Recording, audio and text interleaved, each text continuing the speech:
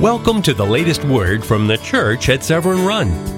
Our church is located in Severn, Maryland, and is easily accessible from anywhere in the DC-Baltimore area. You can subscribe for regular updates or check in weekly for the latest information by using our website, severnrun.com. Thank you for visiting. And now, today's message. So how many of you are tired of seeing that? How many of you are tired of seeing evil in our world? How many of you'd like to see something done about that already, huh? Matthew chapter 13, beginning in verse 24, here's what Jesus says. He told another story. Here's another story Jesus told. The kingdom of heaven is like a farmer who planted good seed in his field. But that night, as the workers slept, his enemy came and planted weeds among the wheat and then slipped away. And when the crop began to grow and produce grain, the weeds also grew. The farmer's workers went to him and said, "Sir, the field where you planted that good seed is full of weeds. Where did they come from?" "An enemy has done this," the farmer exclaimed. "Should we pull out the weeds?" they asked. "Should we pull out the weeds?" they asked. They just asked the same question that I know that probably from a very early age, everybody in here asked at some point. In thinking about bad things and when they happen, and bad people when they make bad things happen, we've probably always asked this question: why doesn't God just wipe out the evil? How many of you'll confess you've been there, done that? Why doesn't God just go ahead and wipe out the evil? Raise your hand, admit it. And if you are not raising your hand and admitting it, then you have not thought deeply. And I suggest that you take some more time in your life to think deeply, because it's a tough question, isn't it? We all wonder it. Why in the world doesn't God just go ahead and wipe out the evil? So I thought that maybe together this morning we might be able to come to some type of conclusion and realize why that might be the case. That he doesn't just go ahead and wipe it out the way that we would like to see it wiped out, right? I mean, if this was up to you, we would wipe it out, wouldn't we? If it was up to me, we would wipe it out, wouldn't we? Whoa. Maybe God knows something we don't. Let that one shock you for a second. Maybe God knows something that we don't. So maybe we should explore this just a little bit more together. Maybe we should start by just saying, okay, hey, listen, what is evil? Now, before you raise your hands, you start giving me answers, because I want you to do that. Let's keep it PG. Let's not base it off of the most recent serial killer movie that you've watched, okay? Let's keep it PG and just go ahead and start helping me understand what is evil. And throw it out there in one word. We had people in the first service like giving me whole definitions. Oh, look, somebody got real smart in the back. Sin. Pride. Hate. Greed. Power is evil? God is all powerful.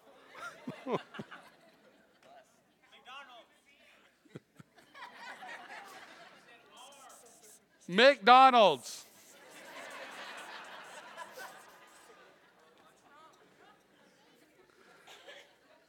What else is evil? Huh? Arrogance. Lust. Ego. I'm out of room. Get over it. Man, there's a lot of stuff that we would just go ahead and look and say is evil, right? But have you ever just kind of thought about this? If it wasn't for human beings living on planet Earth, there wouldn't be any. Not at least among us, right? I mean, how many of you've ever watched any of those Discovery Channel documentaries on Africa? Anybody? Yeah, every once in a while I kind of nerd out, which is a lot of times. And I'll switch it over to one of those Discovery Channel documentaries, and it'll be focused in on a lion. And man, isn't a lion a beautiful, magnificent creature that roars and it shows its beautiful, magnificent teeth, and its claws could just wipe out prey with one swipe. It's an amazing beast.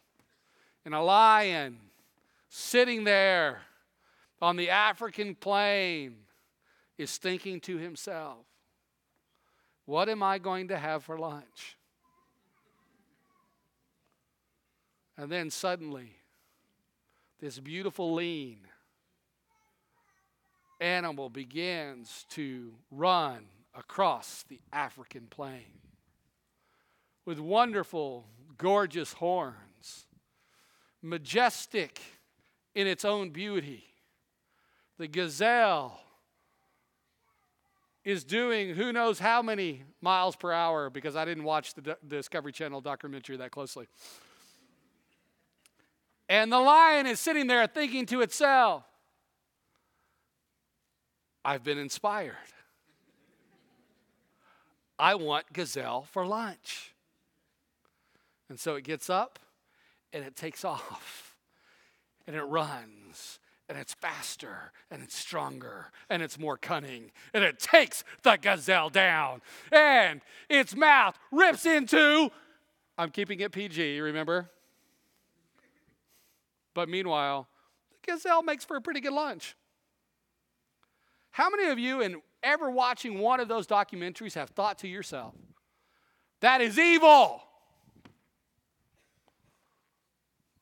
I've never thought it's evil. I just thought the lion's hungry.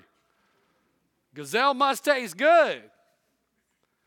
Because guess what? Animals don't do evil things.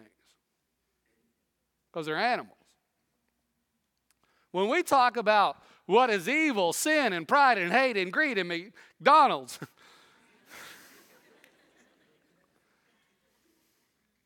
but I think it belongs up there. I'm just saying. Arrogance and lust and ego. When we talk about all of these things, it's only human beings, right? An animal can't participate in any of that. So the real question is, like, not just what is evil, but who is evil? Because evil wouldn't walk among us in the way that it walks among us if it wasn't for us. So if you were to think about who is evil, throw them out there. Don't name your spouse. Don't name your boss if they're in the room. But help me out. Who's evil? Politicians.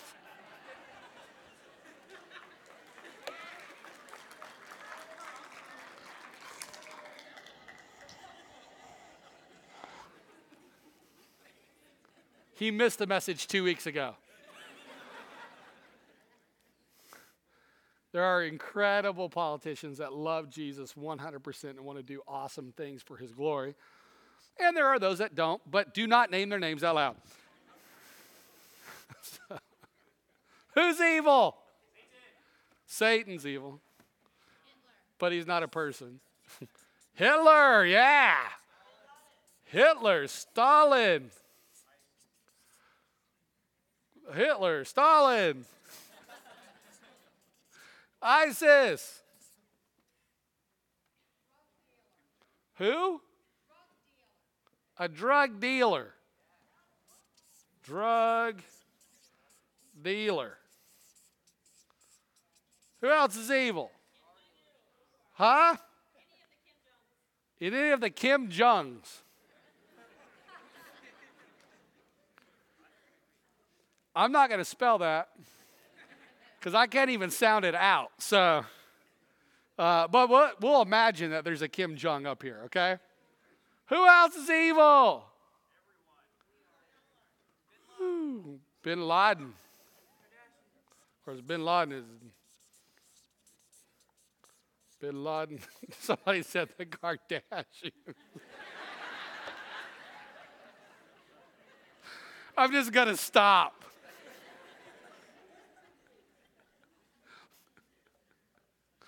This is just, it can't get worse. Okay. And I can't spell Kardashian. So, I'm going to go ahead and tell you, we've all got this idea, right? When I ask who is evil, we've all got this face. We've all got this person. We've all got this historical figure or maybe pop modern figure or whoever it may be that comes to our mind and we say, that's the epitome. That's what evil is. I'm going to go ahead and show you this morning, seriously, this is no joke, a picture in just a moment of the most evil person I've ever known personally. Now, I'm not going to lie to you. I'm taking a little risk in doing this. But when I think about, the most evil individual that I've ever come in contact with that I know very, very, very personally, well, here they are. Look, he's got the beard to prove it. Here's the craziest part about it all is I'm not kidding. That's not a joke. Folks, I can read about the things that the Hitlers and the Stalins and ISIS do and drug dealers and bin Ladens and all that kind of stuff, but I can't get inside their brains. I can't get inside their hearts. I can get inside that guy's brain. I can get inside of that guy's heart, and I got to tell you, there's a bunch of junk inside of there that I would be incredibly ashamed to reveal to you this morning. Inside of that guy's brain, inside of that guy's heart, there's been incredible amounts of lust that have taken place in his life. There's been incredible amounts of hatred and desires for vengeance. Inside of that guy's heart and head, there have been just all kinds of despicable stuff that has transpired, and not just things that have been thought about, but oftentimes things that have turned themselves into actions. I'm the most evil person that I personally know and know very, very well. It's easy to name everybody else, isn't it? It's another thing to think about who are we. So, why doesn't God just go ahead and wipe out evil? Well, then we've got to determine, who is evil? And for me, I don't know about for you, but for me, the answer is me. I arrive inside of the category. I'm not any better than anybody that we could ever list up here. The reality is the fact that I'm evil. And I'm willing to bet that if all of us took time to truthfully introspect ourselves, we'd find that we might fall inside of that same category. The reasons why we don't think that we're evil, the reasons why we don't believe that we're evil is oftentimes because of the way that we view sin. And go ahead and let me show you just for a second the way that too often that we view sin. Our view of sin oftentimes looks like this. And we want to look and we want to put a label or a name on each and every one of these columns. And what we want to do is say, hey, this is Hitler. Or this is Stalin. And they're the most evil of all that's ever lived. I mean, over here, this is ISIS. And some of us, we go over here and we say, this is our spouse. And we categorize and we look and say that there are levels to sin, and almost every single one of us look and say, well, look, we're not nearly as evil as anybody else. This is us. And so we determine the level of evil that everybody else has. We compare that to ourselves and what we have done, and then we look and say, we're okay. The problem is, this is our view of sin. That's a horizontal view of sin. That's a view of sin while we're looking at sin from planet Earth's point of view. But God does not look at sin from planet Earth's point of view. He looks at it from a very different point of view. He looks at it from a heavenly point of view. You might call it a top-down view. If God views our sin like this, then this is how God views sin when he looks down on it. He doesn't have any levels, does it? Because he's looking down on it. Every top is the same. Every sin is equal. It doesn't matter if it's the little white lie. It doesn't matter if it's murder. It doesn't matter if you're Stalin and it's genocide. Sin is sin is sin is sin according to God's view. You know why? Because he is perfect and he is righteous and he is completely and totally clean. In fact, let me go ahead, in case you didn't get it this way, let me make sure that you fully understand what it is I'm trying to talk about this morning. He is completely righteous. He is completely 100% totally clean. Just like this blanket, except for this little red spot. I got that off there. Okay. He is totally 100% clean. Now, how many of you'd be more than willing to go ahead and use that sheet on your bedspread tonight? Some of you, I know, you're asking yourself, is it eco-friendly? Did they use good laundry detergent? It's clean. Okay? It's totally clean. You'd sleep on that, wouldn't you? Like no problem whatsoever. This is God. He's perfect. There's nothing wrong with him. He's never messed up. He's never made a mistake. Nothing like that has ever happened. And we like to think that we're kind of close to God, except for that time when we told that little white lie to Mom. Right? I mean, it wasn't too much of a big one. We never got caught, but that's okay. It was just a little lie. Or, maybe it was that time that we went out with the friends and we just went ahead and went a little too far, had a little too much to drink, but it's not that big of a deal. Right? Or maybe it's that kind of, we said I do to somebody, but then we got ourselves involved in some type of crazy relationship. And man, we don't look like Hitler or Stalin, but I got news for you. Would you sleep with that on you? Because it's dirty, isn't it? There is no in between with God. It's either all white, it's either all pure, or the little tiniest spot makes it dirty and unclean. Ladies and gentlemen, here's the reality. Why doesn't God wipe out all of evil? Well, maybe you should realize that we're all evil.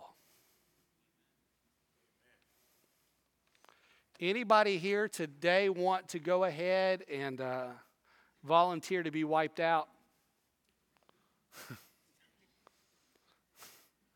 I didn't think so. But then look at what it goes on to say in Matthew chapter 13. After this question in verse 28, where it says, an enemy has done this, so the farmer explained. And then that question comes, should we pull out the weeds? Why don't we just go ahead and wipe out all of evil? No, he replied. No, he replied. You'll uproot the wheat if you do. You'll uproot that which is good. You'll uproot that which is fruitful. You'll uproot that which has a chance to feed other people. If you decide to go ahead and wipe out all the evil at the same time, because it's all growing together. Let both grow together until the harvest. And then I will tell the harvesters to sort out the weeds. When the right time comes, I will tell the harvesters to sort out the weeds and tie them into bundles and burn them and put the wheat into the barn. They'll be separated at the right time. But Jesus doesn't go ahead and wipe out the weeds right now. You know why? Because Jesus is in the business of making the weeds into wheat. That's what he wants to do more than anything in the world. He wants to make the weeds into wheat, and that ought to be the greatest sign of hope for us this morning, because if we're sitting out here and we're saying, hey, listen, we're all evil, then there's hope. If we're sitting out here and we're saying that we're all weeds, then there is opportunity for us to become wheat. And if you're sitting out here today and you're saying, well, I'm not evil, then I'm going to go ahead and say this. You're the worst type of evil. The person that says, I'm not evil, the person that says, I'm not broken, the person that says, no, I'm not, you can't compare me to Hitler or Stalin or ISIS or drug dealers or bin Laden. You can't do that. That's the worst type of person. You know why? Because they have pride. And pride was the ultimate sin of Satan. He thought he was better than God. It's the worst type. But Jesus came in order to make wheat out of weeds. He was the commander-in-chief of the armed forces of his country. It was one of the most powerful countries in the nation, in the world at that time. He had been victorious in almost every battle that he had ever fought. There were songs that had been written about him, accolades that had been made, posters that had been hung. This guy was going to go down in history as one of the world's best warriors, as one of the world's best generals, commanders-in-chiefs. But he had gotten a little bit old, and he'd gotten a little bit tired. And he knew that there was this one particular group that was starting to infiltrate the borders of a particular side of his country. And he knew that he had to go into battle with them, but he was old and he was tired. So he assembled together his best generals and his best commanders. And he said, hey guys, you think you can pull this one off without me this time? Why don't you guys go ahead and be the ones that go into battle? Why don't you guys go ahead and be the ones that take care of them? I trust you. You've been trained well. You can do this without me. I just want to stay at home and I just want to rest. So sure enough, they mobilized and they took off and they began to try to defend that portion of the borders of their country. And the commander-in-chief, he stayed at home. And while he was staying at home, he noticed this beautiful woman. This beautiful woman he found in a very inconspicuous place. Saw her in a way that he should not have seen her. And he thought, you know what? I like her. And then he discovered that this beautiful woman that he liked was the wife of one of his commanders that was out on the front line battling it out. He invited this woman over for a wonderful dinner, as you can imagine, commander-in-chief of the armed forces of one of the greatest nations in the world. He wined and dined her well, and then he got to know her in a way that he had no business in getting to know her. And then the news came back a few days later that she was going to have a baby. Well, that kind of created a problem because her husband was on the front lines of war. And he looked and he said, well, I got to figure out what to do about this. This was back before there was DNA testing. So he basically looked and said, hey, I want to have him go ahead, give him some time off. Bring him back from the front lines. And so, sure enough, this commander, he comes back from the front lines. He stands in front of his commander-in-chief, and his commander-in-chief says, hey, you've been fighting hard out there. You've been giving it all for this country and for your troops. I just want you to enjoy a few nights. Go home, have some fun with your wife. It'll all be good. The problem was this commander had this thing called honor. And on that particular night, he basically looked and said, hey, I don't want to go home to my wife. And so he slept outside of the commander-in-chief's home. Said, I'm not going home to my wife because my troops, they're on the front line, and I've got no business enjoying my life when they're putting their lives on the line. The next morning, some of the guards of the commander-in-chief's home, they came to the commander-in-chief and they told him what had transpired. And he basically looked and he said, hey, why? The guy didn't go home. He slept on your front porch.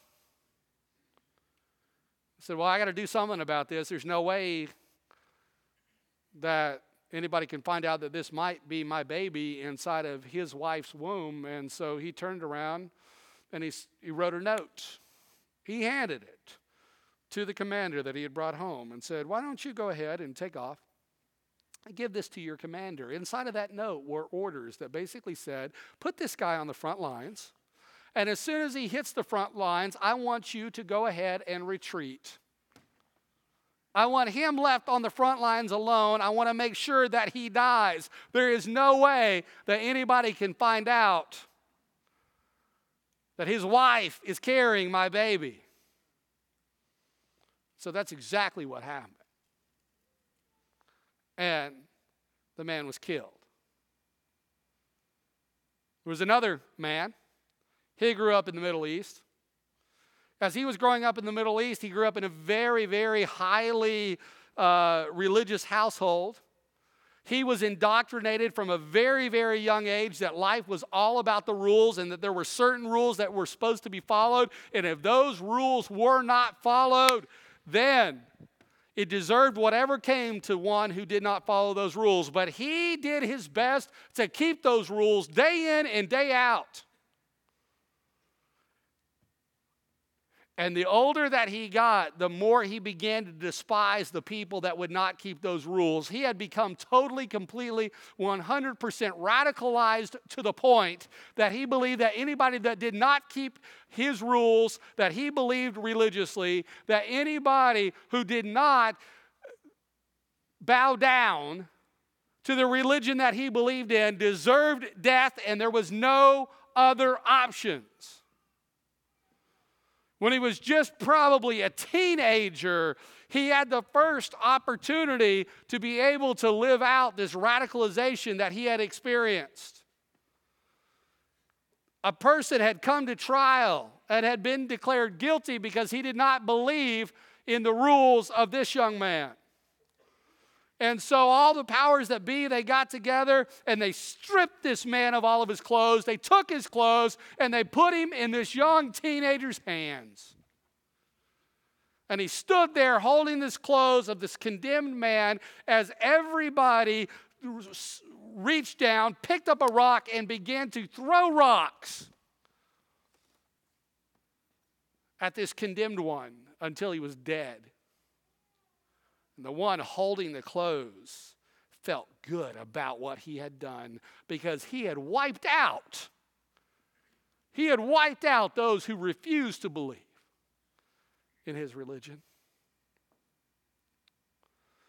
The older he got, the more radicalized he became, to the point where he would travel from town to town, and anybody that did not believe in his religion, anybody that did not believe in his rules was immediately cast into jail, was immediately decided upon that they would be executed.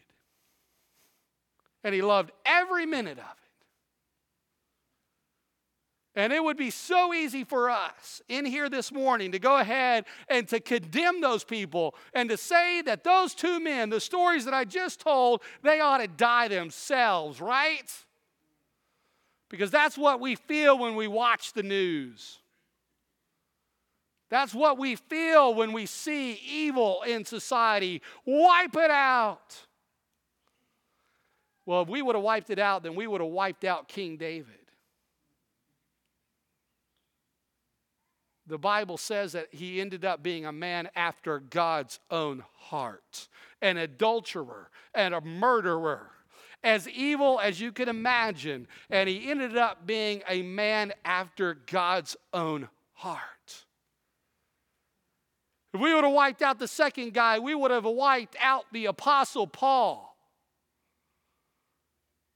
And all of his writings, many of those writings that we who claim to be Christ followers get up every day and we read them as devotional tools. And yet he was a terrorist. You know why? Because you know why God doesn't wipe out evil? Because in John 3:16 and 17 it says this, "For this is how God loved the world. He gave his one and only Son so that everyone who believes in him will not perish, but have eternal life." God sent his Son into the world not to judge the world, not to condemn the world, not to destroy those of the world. He sent his Son into the world not to judge the world, but to save the world. To save the world through him. Why doesn't God wipe out evil? Because God, the good farmer, doesn't want to destroy. He wants to cultivate. And all the people that we can think of that are evil. And all of the people right now that we want to condemn.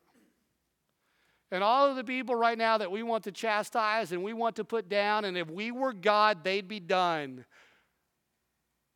Thank God we're not God. And thank God there is still a chance for them to come to Jesus. Because we're all evil in this. But because of what God has done, he wants to take what is evil, even in our lives, and he wants to turn it into absolute, incredible, beautiful things. He wants to change lives, ladies and gentlemen. He wants to start in us, in our attitudes toward those who we condemn. And then he wants to take the hardest of the hard, and he wants to see them also, too, come to know and be beautiful also. I'm going to ask you this morning, no heads bowed, no eyes closed. Just stand up with me if you would, please. Down here in these planters, we've got a bunch of seed packets. And how many of you just look and say, and you just be honest, you say, listen, I got some evil stuff in my life right now. I admit it. I got some evil stuff. My hand's up first. I got some evil stuff in my life right now. And let me tell you something. You're like, what? Wait a second. What do you mean again? Because we're struggling with that question, right? Like, what's evil? I'm not wanting to kill anybody. I don't want to assassinate anybody. Let me tell you something. Anything that you've got in your heart, in your life, anything that I've got in my heart or in my life that is going a different direction than God wants it to go is evil. There's no halfway dirty. It's just dirty or it's clean. So I say that to say, how many of us have some evil in our hearts this morning? I want you to think about what that evil is. And in the next couple of minutes, here's what I want you to do. I want you to just come down here. I want you to grab one of these seed packets, because God wants to take what's evil and he wants to turn it around, and he wants to grow something beautiful out of your life. And then he wants to turn around and he wants to grow something beautiful out of the life of everybody that you've written off and everybody that you've condemned. Everybody that you said there is no hope for. God wants to grow something beautiful out of them too. He's not wiping us out this morning because he still believes there's something great to be done. And I want to join him in that today. So I'm going to ask you to come down here. And if that's you, you've got something evil in your heart, come down here, grab a seed packet, go home this week, write what that thing is, maybe just stuff it in your Bible so your spouse doesn't see it. Some of you might want to go ahead and put it in a safe or a safety deposit box that only you have the key to. I got that. But write whatever that thing is in your life right now that's evil that you could be condemned for. And know that God wants to take those things and use them in a beautiful way. A way that you've never imagined. Would you come pick it up? And as you come pick it up, just grab it. If that's you, you say, hey, listen, something in my life, I want it turned into something beautiful. Just come grab it, stand here for just a moment. I'm going to pray with you.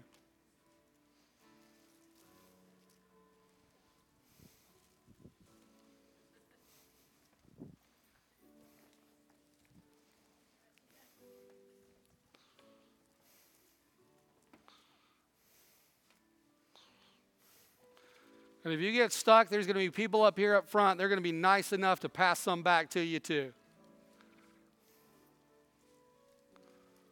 Just make sure you get your seed packet and say, hey, listen, I got something.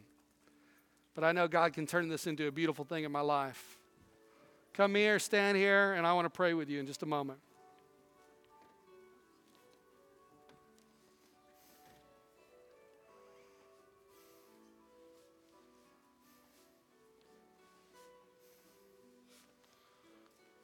Would you guys pass those back? Would you grab some and pass them back?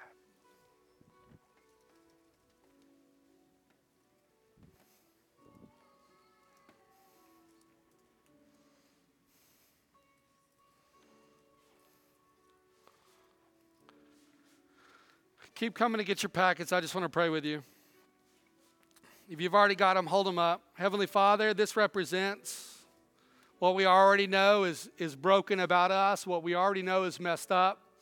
We are not a perfect people standing here today, and how dare we, God, how dare I judge anybody? I'm just as broken. I'm just more broken than anybody here that's here today. But Lord, you want to take that which is broken inside of us and you want to heal it. And you want to turn it into beautiful things. Your Bible to us, your book to us, is filled with stories of the most broken of human beings that you have turned into beautiful things. May we as the Church of Severn Run be that. And may as a result of that, the beauty spread to our cities, to our country, to the world, for your honor and for your glory. In Jesus' name we pray, amen. Grab your seed packet this morning, head back and worship in a big way through this last song today. Thank you for joining us today at the Church at Severn Run. Please visit our website at severnrun.com for church service information, staff directories, or for prayer requests. And if you're in the D.C. Baltimore area, we'd love to have you join us at 8187 Telegraph Road in Severn, Maryland. We look forward to worshiping with you.